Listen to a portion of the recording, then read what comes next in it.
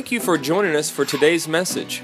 We are always encouraged to know how God is using this ministry to change lives. If you have a story to share about how God is working in your life, please let us know by sending us an email to amen@theexchangechurchhouston.com. Also, if you would like to support this ministry financially, you can do so online at theexchangechurchhouston.com. Doing this will help us to bless others and bring more messages just like this one to you each week. Today's message is from our executive pastor, Pastor Kevin Keltz. In this sermon, Pastor Kevin teaches us why and how we are so easily distracted and what Jesus offers to help us regain our focus. We've been going through a new sermon series, and it has been nothing short of amazing. I'm telling you, the messages that have been coming out of the exchange here lately. Pastor Jared started us off with talking about when blank happens. And that does happen in our life. Blank. You fill in the blank. Whatever happens, sometimes the blank happens. And you know, we are shocked to our core where we're, you know, just in a area of our lives where we start to get shooken, and we get to a place where hurt happens. And that we've talked about how to deal with hurt for the last several weeks. If you haven't been able to listen to any of those messages, or you just want to go back and listen to them again, get on our webpage and check those messages out, share them. In fact, if you would this morning, check in on Facebook here at The Exchange. And I was talking to TJ this morning. He was just telling me when we go live in the morning, so hello, everybody out there in internet land. When we go live, there's close to 200 people that hits that when we're live in the morning.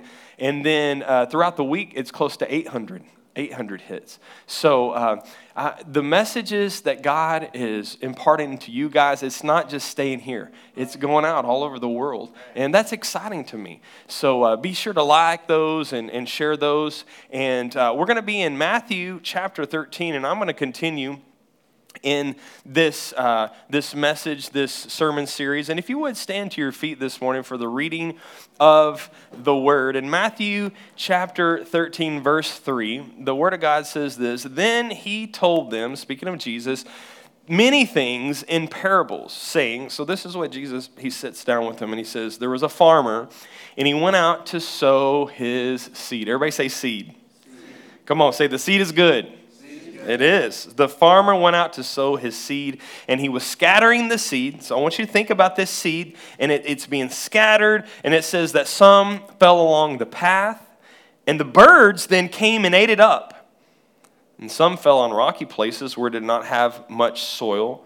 And that it sprang up quickly because the soil was shallow. Everybody say shallow. "But when the sun came up, the plants were scorched, and they withered because they had no root. Other seed fell among the thorns." So Jesus continues and he says, "which grew up in these thorns, and it choked the plant. Still other seed fell on good soil." That's something, if you're taking notes today, you might highlight that in your Bible or on your Bible app. Good soil, where it produced a crop 160 or 30 times what was sown. Whoever has ears, let them hear. Let's pray this morning. Father, we thank you this morning for the power of your word. And Lord, I just want to tell you this morning that I love you, and I thank you for the ability and the opportunity to be able to preach and teach. I thank you for giving me the opportunity to have entrance into the hearts of your people. And I believe, Father, that you sent me here with a specific assignment. And I ask that you would use my mouth as your instrument to be able to do your will. Holy Spirit, I ask that you would help me this morning to unpackage and deliver the prophetic word of the Lord. And I pray, Lord, that we would open up the eyes and the ears of our hearts right now. We pray, Lord, for nothing less than transformation. We pray that we would be transformed this morning by the renewing of our minds. And Holy Spirit, we ask that you would release something inside of us that would cause an eternal response. And we ask this morning in the name of Jesus. And everybody said, Amen. Amen. You can be seated.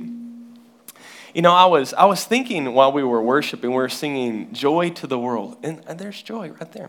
Joy to the world. I had somebody ask me this morning, "Why are you so happy? It's too early." why do you have joy? And the reason that I'm happy, guys, I'm telling you, it's because I have joy. It's not, my joy is not dependent on my circumstance. I have joy. And so if I have joy, if I have Christ inside of me, it's just going to come out, right? And so I'm so thankful. I love this type of season that we're in. I love the joy of the Lord. I was even praying in our worship this morning that the Lord would restore to us the joy of our salvation. Amen? That we would be people that would have joy, that we would be people that are focused. Everybody say focus. You know, we've been talking about when blank happens, and this morning I want to talk to you about distractions, because we've been talking about how the enemy, he comes in and how he tries through hurt to be able to whisper into our lives and to get us off of our plan that God has for our life and off of our destiny. And this morning, I want to talk to you about how the enemy doesn't just use hurt, but he uses distractions. And when I was just researching this and studying and praying about this word this last week, the Lord started to remind me that something that is very overlooked about Jesus and his ministry on this earth and as he lived on this earth was his focus. You know, when we talk about Jesus, we love to talk about his love, and we love to talk about his mercy and his forgiveness. And those are things that we start to focus on. And I love that he is all of those things, but not many times do we talk about his focus, his determination. I mean, many times enemies came into his life to try to distract him, to try to stop him to go to the cross. They didn't want him to be able to do that. They didn't want him to come and be our Savior. But every time a distraction came his way, how many know that he stayed focused? And it wasn't just his enemy, but we talked a couple weeks ago about how even his disciples would, not even thinking they were trying to distract him, but how many know there are bad distractions and there's good distractions too. There's good things in our lives. And his one day his disciple comes up to him, and Peter, and he's like, no, you can't go to the cross. It can't end this way. You can't die. And we talked about how Jesus turns and looks at him and says, Satan, get behind me.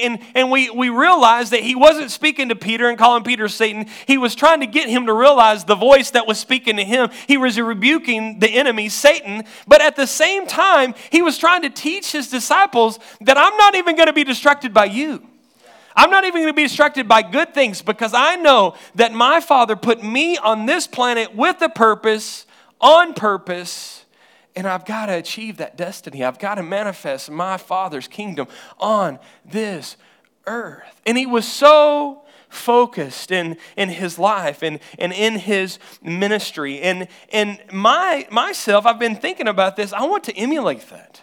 I want that to be something in my life. I know that God, just like he called Jesus Christ to do certain things on this earth, how many know we all have a destiny? We all have a plan. There are things that God preordained and placed us on this world to be able to do, and we'll be able to do them and if we don't get distracted. Everybody say distracted.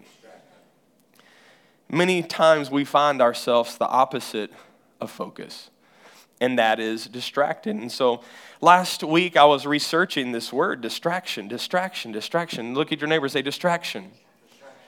And I found something kind of crazy. I found out that one of the meanings of this word distraction comes from a French term that was related to a cruel form of torture. I'll show you a picture this morning up on the Sky Bible. This was a medieval French torture that was set aside for the very worst offenders. And the offenders would have, you can see in the picture, their 4 limbs tied to 4 different horses, and you can figure what happened next. They called it distraction. Distraction. And today I want to talk to you about distraction. I want to talk to you about the things that are pulling us in all different ways, pulling our attention. They're pulling our focus from the things that truly matter most. Let me ask you, are you easily distracted?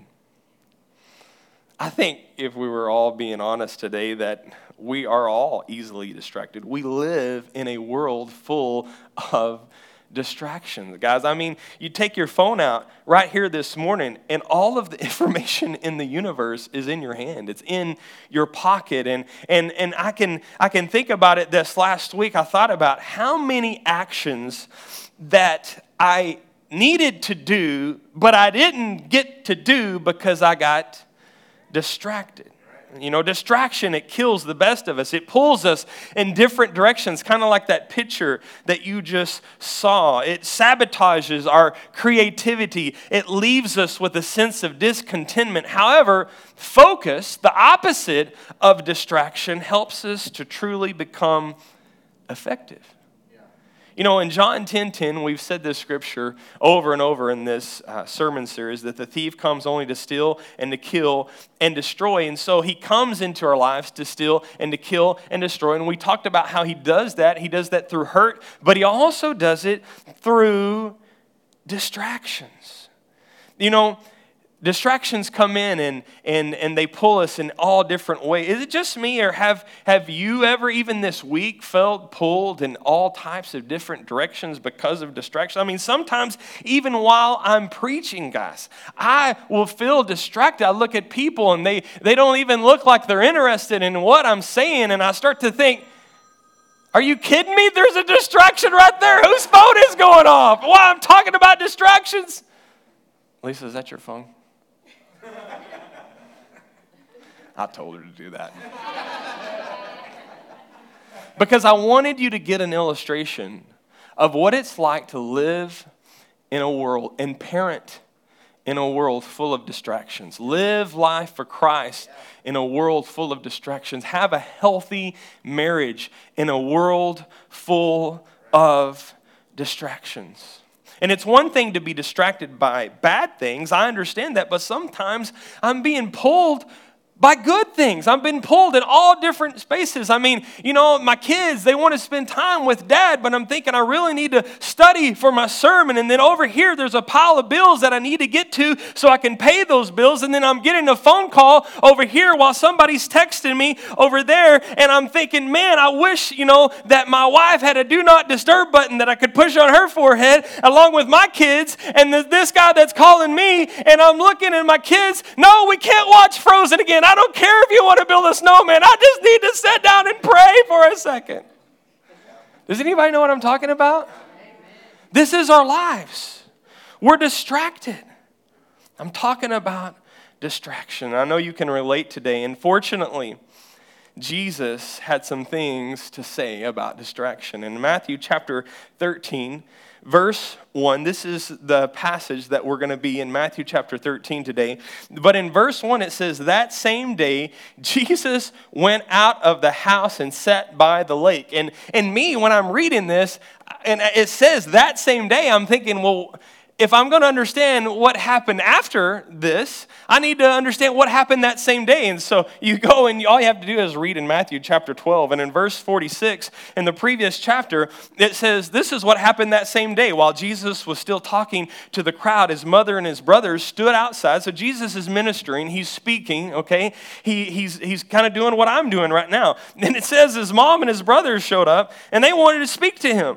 And someone told him, your mother and your brothers are standing outside. They want to speak to you, Jesus. And he looked at them and he says, who is my mother and who are my brothers? Pointing to his disciples, he said, here is my mother and my brothers. For whoever does the will of my Father in heaven is my brother and my sister and my mother. And it's fascinating to me that Jesus would not be distracted by his enemies, but he wouldn't even be distracted by good things. Even his mom and his family, those people closest to him. Now, if you're a teenager here this morning, and I'll tell you, don't read too much into that, because if I was to tell you, hey, your mom wants to talk you to the next room, and you were to say, who is my mother and who is, don't be getting smart like that, okay? Your mother's the one that pays your bills. She's the one that wiped your butt when you were a baby, okay? You need to go and you need to spend time with her. I'm not trying to get you distracted from being a good child and being a good son or a daughter this morning. I'm just saying that in this context that Jesus is speaking this, I want to point out, before we get into the passage where Jesus is teaching us about a distracted heart, we see the master dealing with distractions. Jesus dealt with distractions. And so Jesus, he stayed focused and he didn't get distracted from his mission. And in chapter 13, we'll go back to chapter 13 at verse 3. It says, he's teaching them. He says there was a farmer and he went to sow seed and he was scattering the seed and he was some fell along the path and the birds came and they ate it up. So try to visualize this. And some he scattered on rocky places. It didn't have much soil. That sprang up quickly because the soil was shallow. But when the sun came up and the plants were scorched, they withered because they had no root. Others fell along the thorns, which grew up and choked the plants. Verse 8, still other fell on good soil, where it produced a crop 160 or 30 times what was sown. Verse 9, whoever has ears, let them hear. He says, whoever is listening, I want you to focus because I'm trying to teach you something. And so you skip to verse 18 because he sits down, he has a little tutoring session with the people that he was just teaching, and he goes, let me explain to you what I was saying. And so in verse 18, he says this, listen then to what the parable of the sower means. I'm going to explain to you what it means. Anyone who hears the message about the kingdom and does not understand it, the evil one, so we have an enemy, he comes and he snatches. Everybody say snatches. He snatches away what was sown into their heart. I want you to think about this.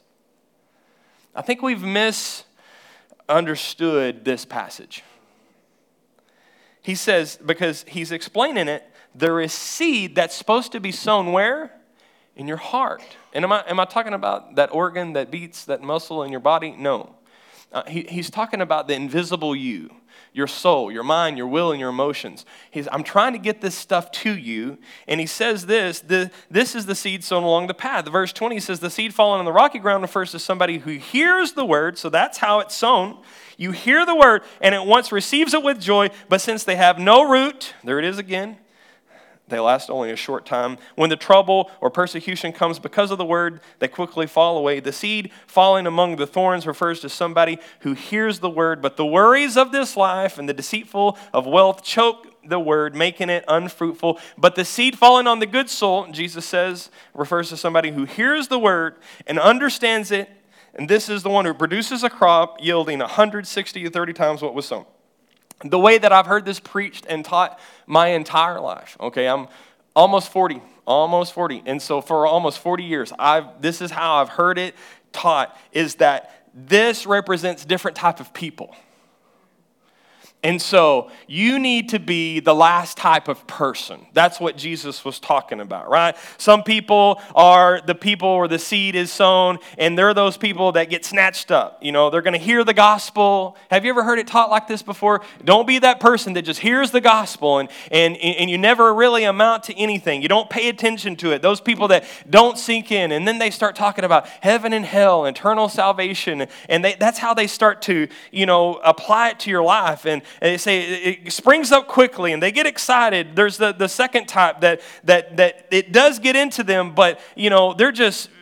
They lift their hands in worship. They make a quick decision, but they never come back to church. Those people, they're backsliders. They don't follow through. Have you ever heard it taught like this before? And the preacher will say, don't be that type of person. Don't be the first two type of people. And the third type of person is a person that's just too consumed with the world. They're too worldly. They're too focused on all this other stuff, and they just get choked out. And don't be that type of person. And then we all read this and have taught. We always hope that we were the last one. That's me, brother. I'm here today and I'm faithful, and man, I'm that's going to produce a 100-fold. And that's what we always hope and pray, right? Well, in context though, I was wondering this last week, is this really a description of 4 different types of people? Or could it be that this describes 4 different conditions of our hearts at any given time? Could it be that I can wake up in the morning, be full of joy, and have that first type of heart that is that heart that is open and the seed is going in and I'm not distracted and all of a sudden, man, I'm reading my devotional and it's going to be a great day, but then something bad happens and all of a sudden my heart changes at noon and it starts to look like a different type. Could it be that? Could it not? That it's not a type of people, but it's the conditions of our heart. And I believe Jesus is describing the conditions of our heart. And today I want to talk to you about these 4 different distracted states of hearts. And so we're just going to go through them very quickly. If you're taking notes, write this down. Number 1, everybody say snatched. That's what Jesus said. Everybody say snatched. Have you ever had something snatched out of your life because of distraction?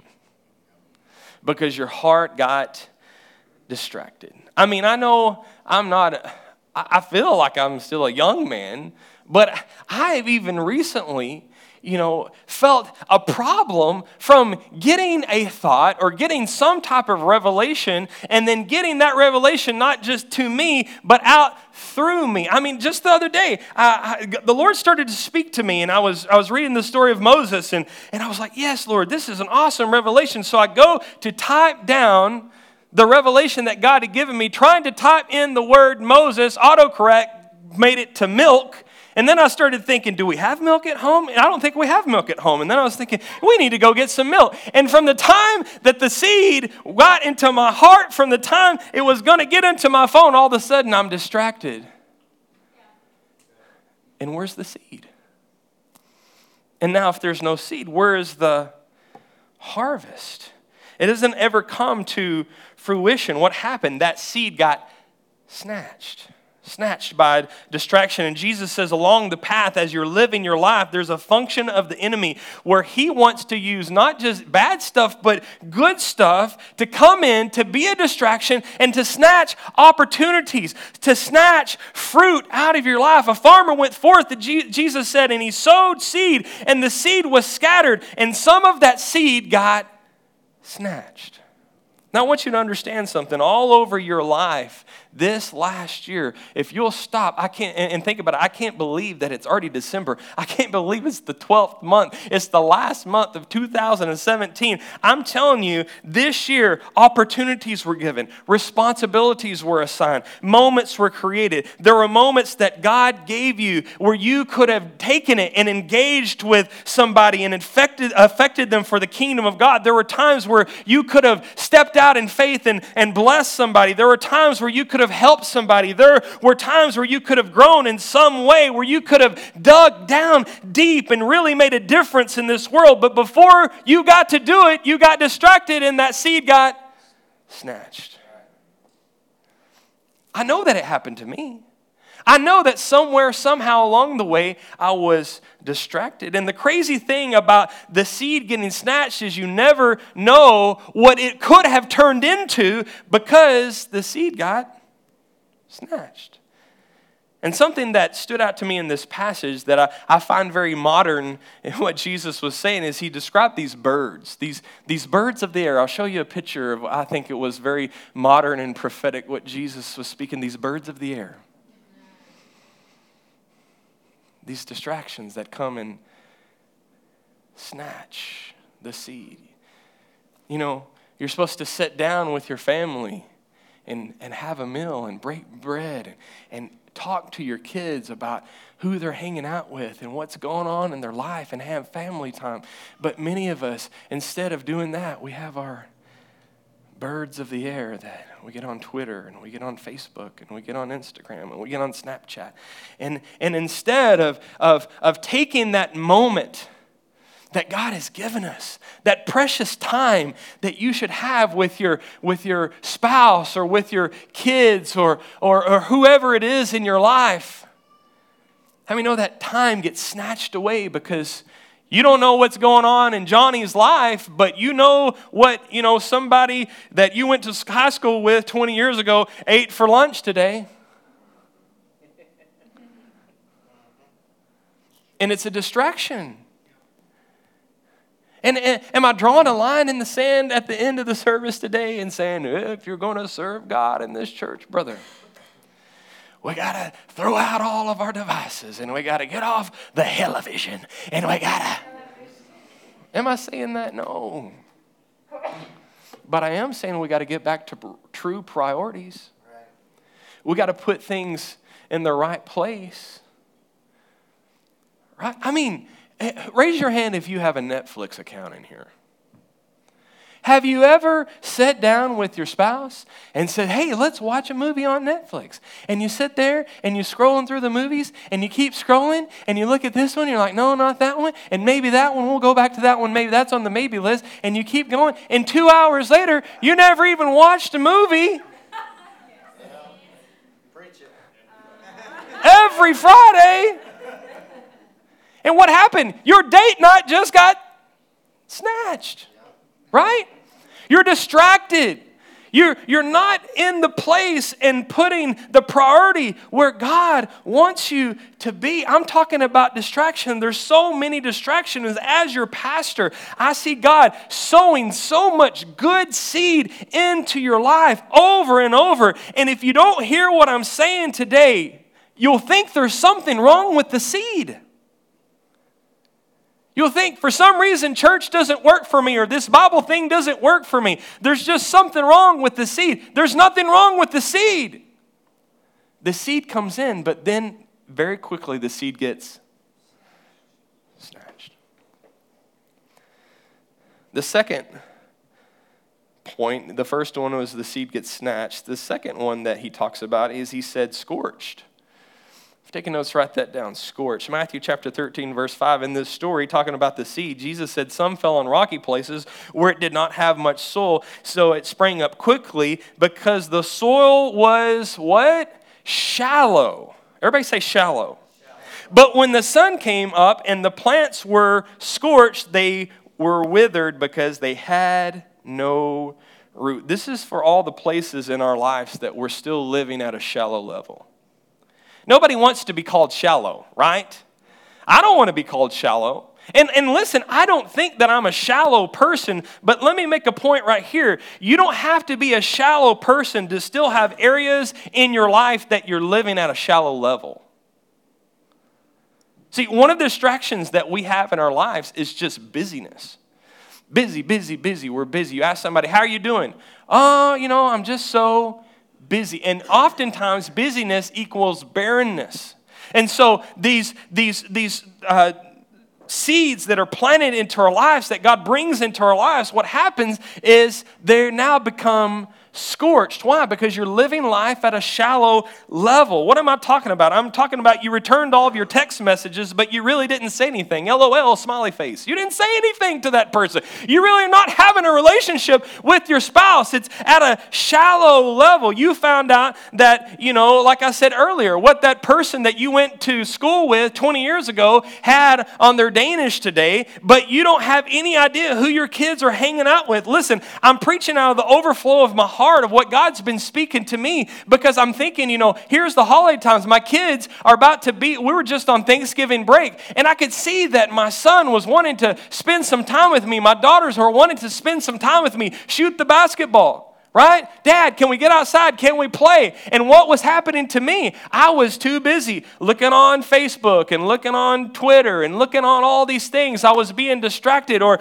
all of a sudden I started to realize maybe my relationship with my kids is at I'm not a shallow person, but I'm living at that relationship with my kids at a shallow level.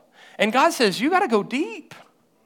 You can't live life. You can't allow these seeds just to be shallow in your life. Because here's the thing, I've been realizing that so much of what we focus on is just shallow soil. It's problematic because here's the thing, guys, it has the appearance of life, but it isn't life. It has the appearance of productivity, but it's not productive. It has the appearance of life, but it has no root. Listen, root represents commitment. Everybody say commitment. Root represents what you're really anchored to, what you're tethered to, what you're tied to, what you're tenacious about. So many of us are unrooted, and that's why we're so easily distracted. It's because we have no guiding sense of principles and priorities in our lives to make decisions by. And this shows up in all kinds of ways in our life. Think about it. Some of you have been saying for 5 years now, at the beginning of the year, I'm really going to start watching what I eat, and I'm really going to get back in shape. I'm going to be more healthy, right? We say that. I'm really going to do it this year. I need to get this under control.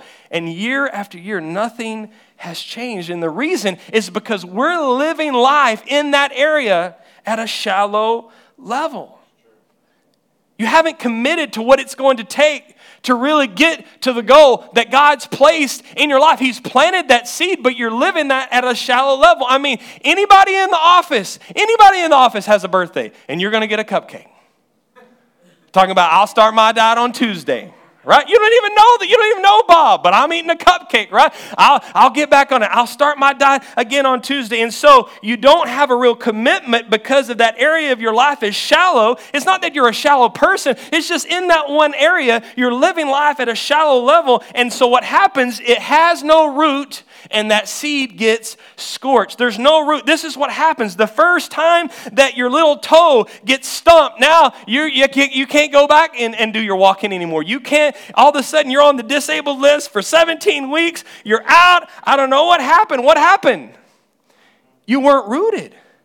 Your commit was never really real. It was shallow. I'm just using fitness as an example because we can all relate to that. We've all been through what I just talked about. But could it be that it's just as easy to talk about uncommitted church members? Commitment to the local church is something, I'm telling you, that is so under attack in the generation and the day that we are living in. And I know that it makes us a little uncomfortable to think about it, but you know that, guys, I love you enough to hold you accountable to the truth. Amen? People today don't come to church because little Johnny might have a fever, maybe. He really wasn't that hot, but he was sweating a little bit, Pastor, so we didn't come to church on Sunday. It blows my mind that people ask their teenagers, if we're going to go, do y'all want to go to church today? When did we get to a place like this where our children are occupying the corner offices of our homes, right?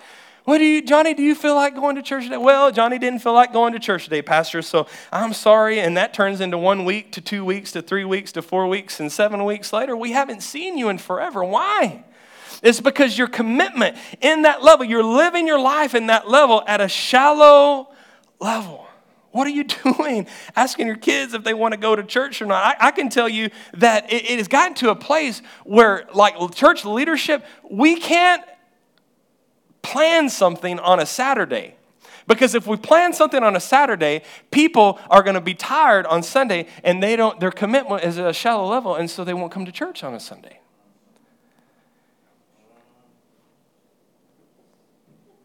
What happens? Does it mean you're not saved anymore? Mm-mm. Does it mean that God doesn't love you anymore? Nope.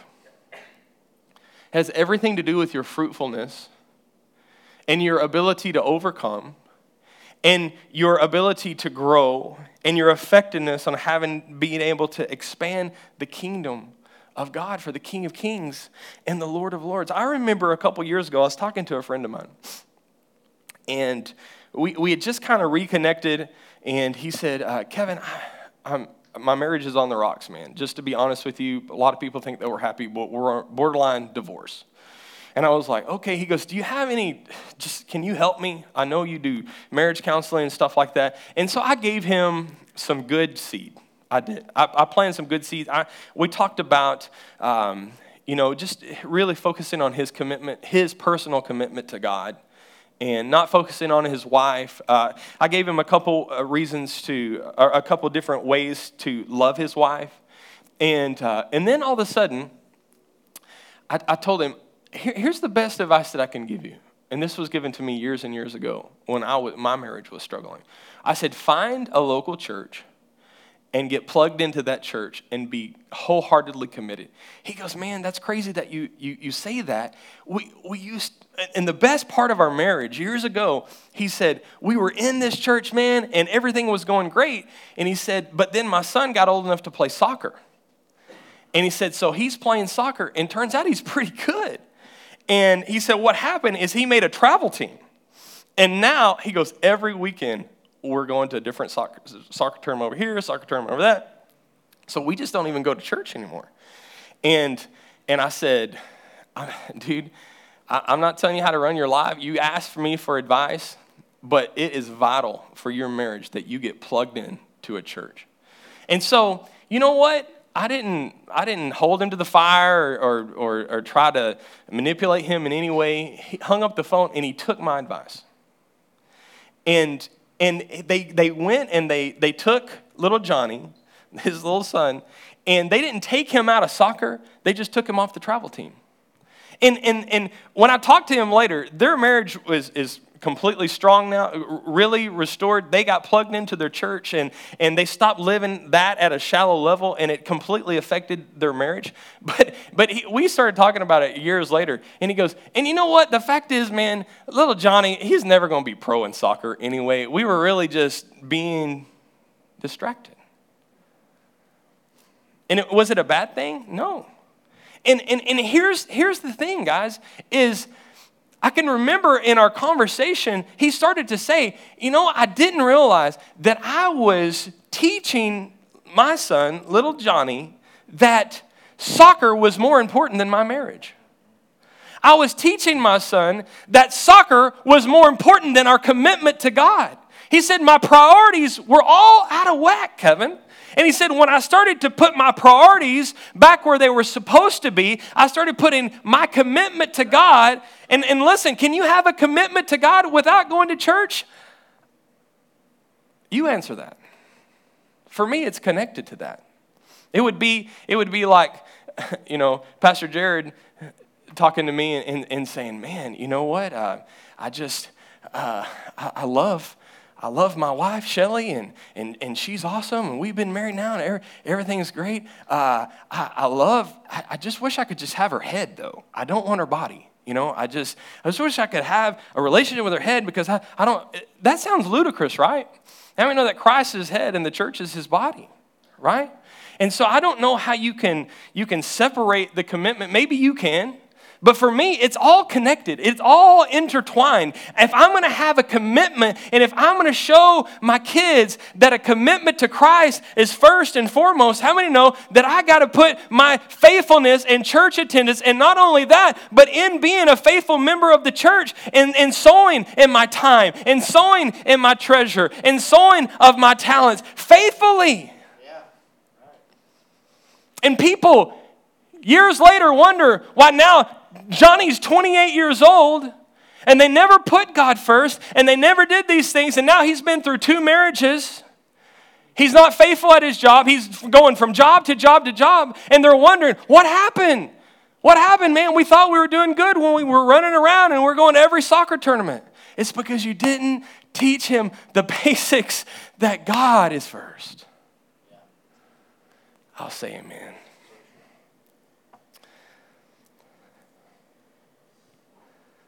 Talking about living life at a shallow level. Guys, we have to allow our roots to go deep. It's why the Bible says, do not forsake the assembling together of yourselves. Amen? Those who are planted in the house of God. It's just the Bible. So the third one is choked. Everybody say choked. Matthew chapter 13, verse 7. It got really quiet in here. Other seed fell along the thorns, which grew up and choked the plants. And then in verse 22, he explains, he says, the seed falling among the thorns refers to someone who hears the word, but the worries of this life. Everybody say the worries of this life. That's what's choking you. He doesn't say the responsibilities of life. It's not the responsibility of your job. It's not the responsibility that you have to provide, to be a spouse. It's the worries. It's your stinking thinking. See, if I was the enemy, I would play this card all day long over and over, because you really don't even have to send out demons. You don't have to really work that much. All you have to do is plant a lie. Let me put it this way. I remember years ago, Lisa and I, we ran into this lady at the mall. And we hadn't seen this lady for a while. And we started talking to her, and she just did not look like she had been doing good. And we went to church with her, but we just hadn't seen her at church in a while. And so we were like, hey, you look troubled. What's going on? And she said, I haven't really told anybody this, but she said, I was taking a shower the other night, and she said, I found a lump in my breast.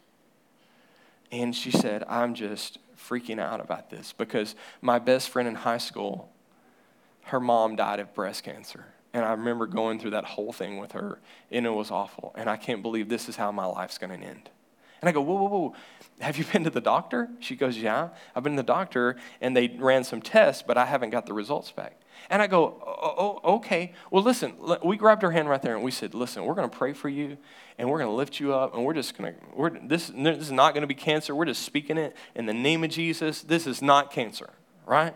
And then she's like, thank you. And we go, hey, man, why don't you come to church? On Sunday, we'll have the whole church pray for you, man. We'll build you up. She's like, yeah, that sounds good. Well, she didn't show up to church. And I called her, and now she was like coughing. She was like, oh, I just can't believe it's going to end this way. And it was just going downhill really fast. Well, a week after that, I got a call from her. Oh, praise Jesus, praise the Lord. Oh, God is so good. I was like, well, what happened? I got the results back. And it was never cancer. I never had cancer. What happened? The worries of this world. She never had cancer, but she thought she did. And all of a sudden, she was producing all of this anxiety. And God's trying to plant seeds into her life, but every seed is getting... There's no oxygen getting into that seed. There's no water. In fact, the enemy planted a different seed, and we water it with our worry.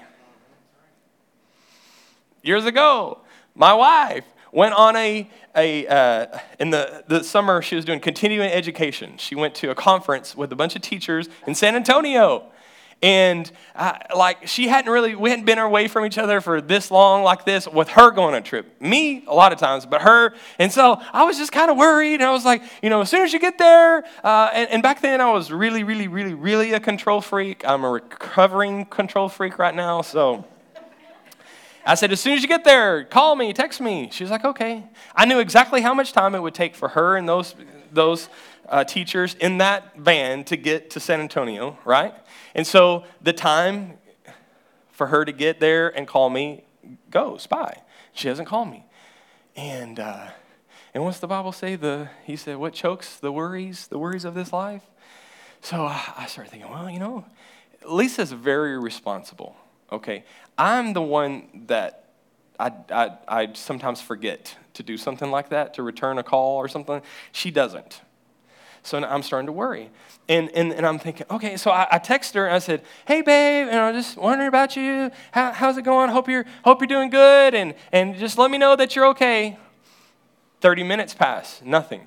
Now I'm starting to think, I'm seeing in my mind this turned over van, and my wife is laying in a ditch, and she's bleeding and nobody can get to her. And so I'm calling her. I'm like, hey, you really got to call me. I'm starting to get worried, what's going on, And then an hour passes after that. Still nothing. And I'm like, oh, and I'm like, I was looking up. I was starting to call emergency rooms, And then another thing that came into my mind is I remember this actually came into my mind. She's been taken hostage. I'm going to get a phone call, and it's going to be a ransom note, and, too much movies, And I was about to call the emergency rooms. I was freaking out. And all of a sudden, I get a phone call, and it's Lisa. And I'm like, oh my gosh, babe, are you okay? What's going on? I'm so mad at you. Why haven't you called me? Are you okay? And she goes, oh, hey, we went ahead and we were going to go to the hotel first, but we decided to go to the conference instead to do our check-in. And while we were there, we ended up signing up for this one thing that they were going to learn some more stuff. And the entire auditorium that they were in was in a metal building.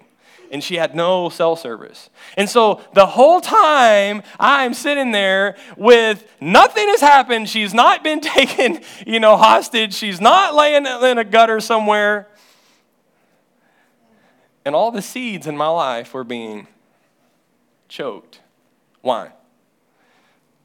The responsibilities that I had, the things that were really happening. My son is diagnosed with a terminal disease called cystic fibrosis. And with that came a lot of worries. And a couple years ago, the Lord had me sit down and write down everything that I was worried that would happen with my son. And I went through and I marked off all the ones that have not happened. 95% of the things that I was worried about have never happened. The worries of this world. And last, sabotaged. Please hear what I'm about to say as I'm closing. Guys, you have a destiny. Each one of us do. You are created and you're placed on this earth with a purpose. And there are things that you're supposed to do on this earth. All of us. We're supposed to do this for God's kingdom. 1 Peter chapter 1, verse 23. I'll put it up on the Sky Bible for you. It says this, that you have been born again, not of a corruptible seed. Everybody say seed. See, you didn't even realize it, but we are a seed. Not an incorruptible seed, through the word of God, which lives and abides forever. The scripture says that we are the seed of God. Look at your neighbor and say, you are the seed of God. That's powerful. You are God's seed. In Matthew 13, it says you also have an enemy.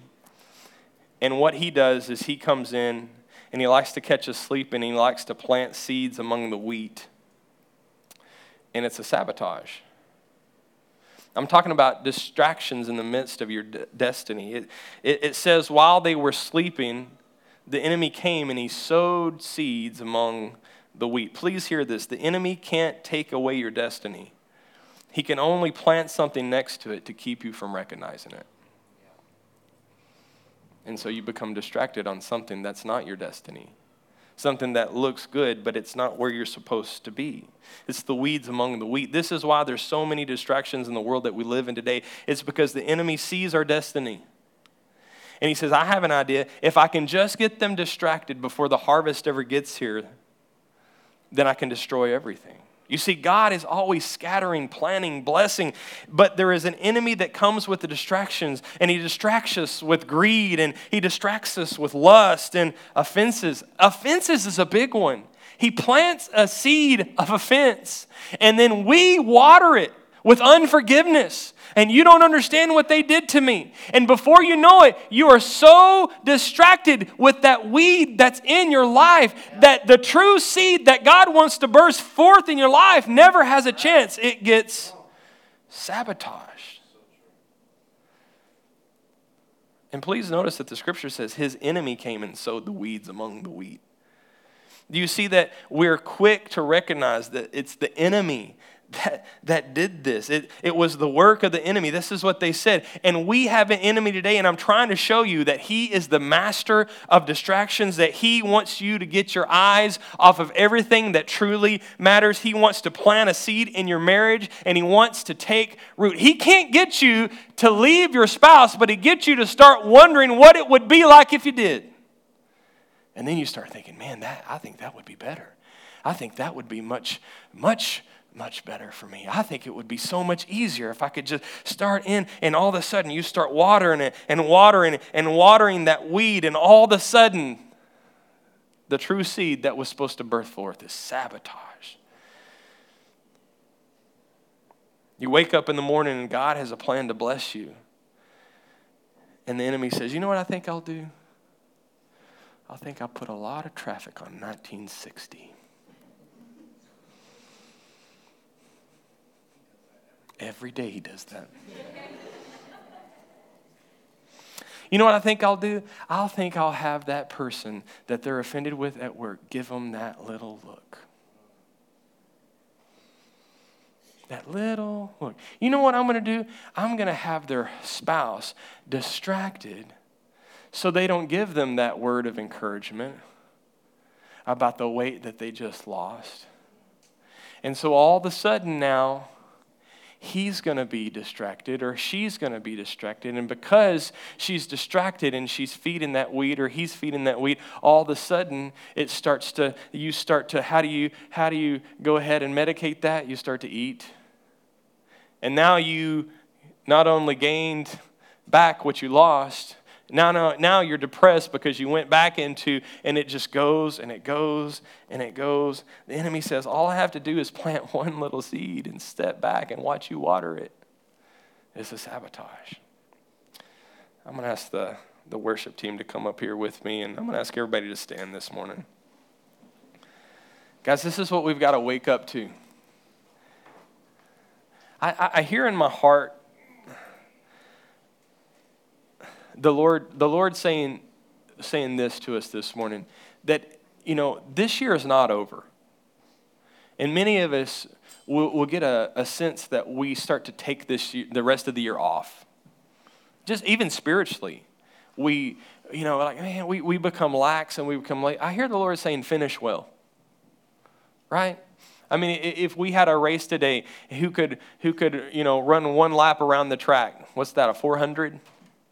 If you ran 300 well and you quit right there, you didn't finish the race, right? And you would look at that person and you would be like, man, what were they doing? Didn't they know they were supposed to run a 400? And many of us Christians, we do that at the end of this year. In our marriages, in our relationship with our kids, in our commitments, our faithfulness to church, our faithfulness to sowing and tithes and offerings. And what happens is it's the very message that we just heard today. We become distracted.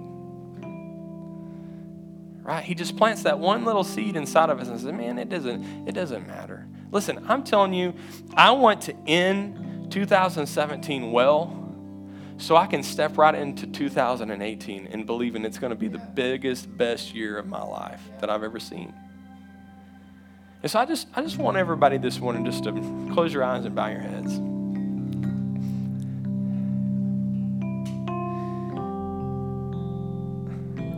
I never want to be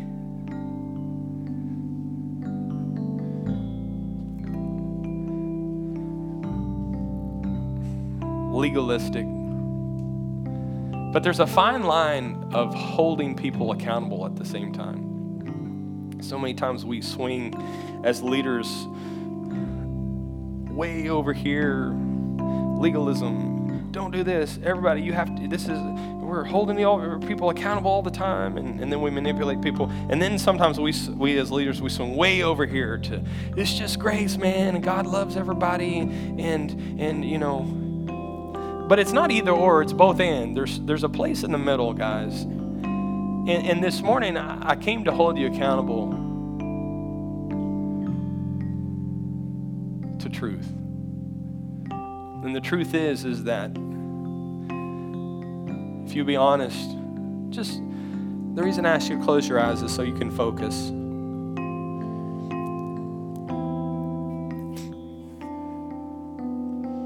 If you be honest, you've been distracted.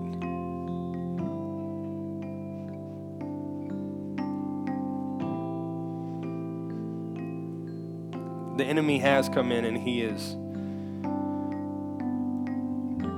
choked the seed. He sabotaged the seed.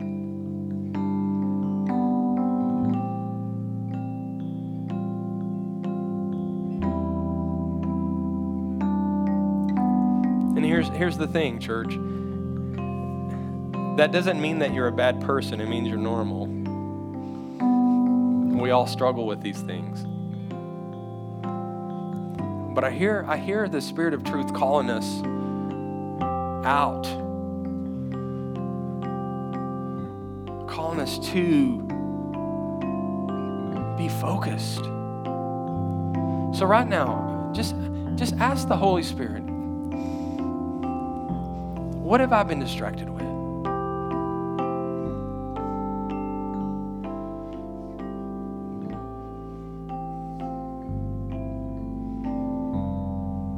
Just wherever you're at, even if you're watching on the podcast right now, just ask the Spirit of truth, reveal to me where I've been distracted. Reveal to me where my priorities are out of whack.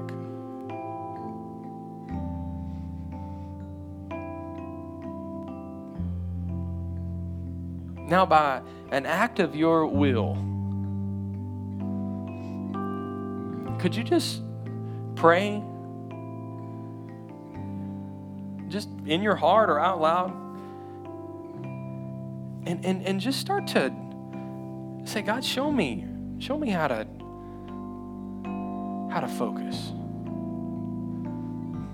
Make a commitment this morning. God, I've been distracted, but Lord, I am going to be focused. I am going to start to put priority where it's supposed to be. You're first, God. You're first. If I put you first, everything just starts to come together. It's so awesome right now because God's He's speaking to each and every one of you.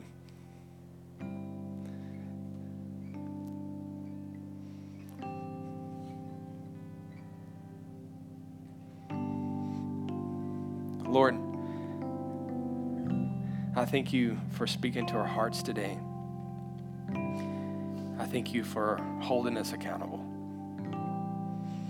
You're a good, good Father, and you love us too much to leave us where we're at. And so I thank you that you're out in front of us and you're leading us. Lead us where you want us to go, Father.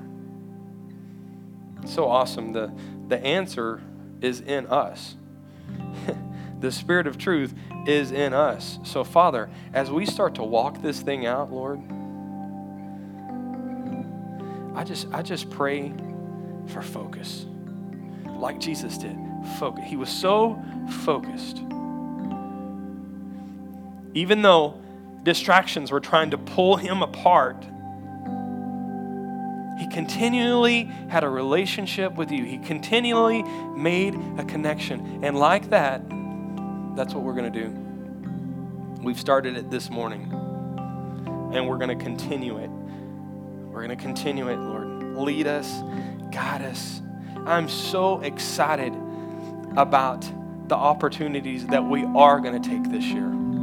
I'm so excited about the seed that we're going to see come into a harvest this season, now. No more distractions, Lord. And I thank you for this, Lord. I praise your name. I can't wait to hear about the marriages, the relationships with our kids, the promotions at work. We're going to finish this year well. And we declare this morning in the mighty name of Jesus.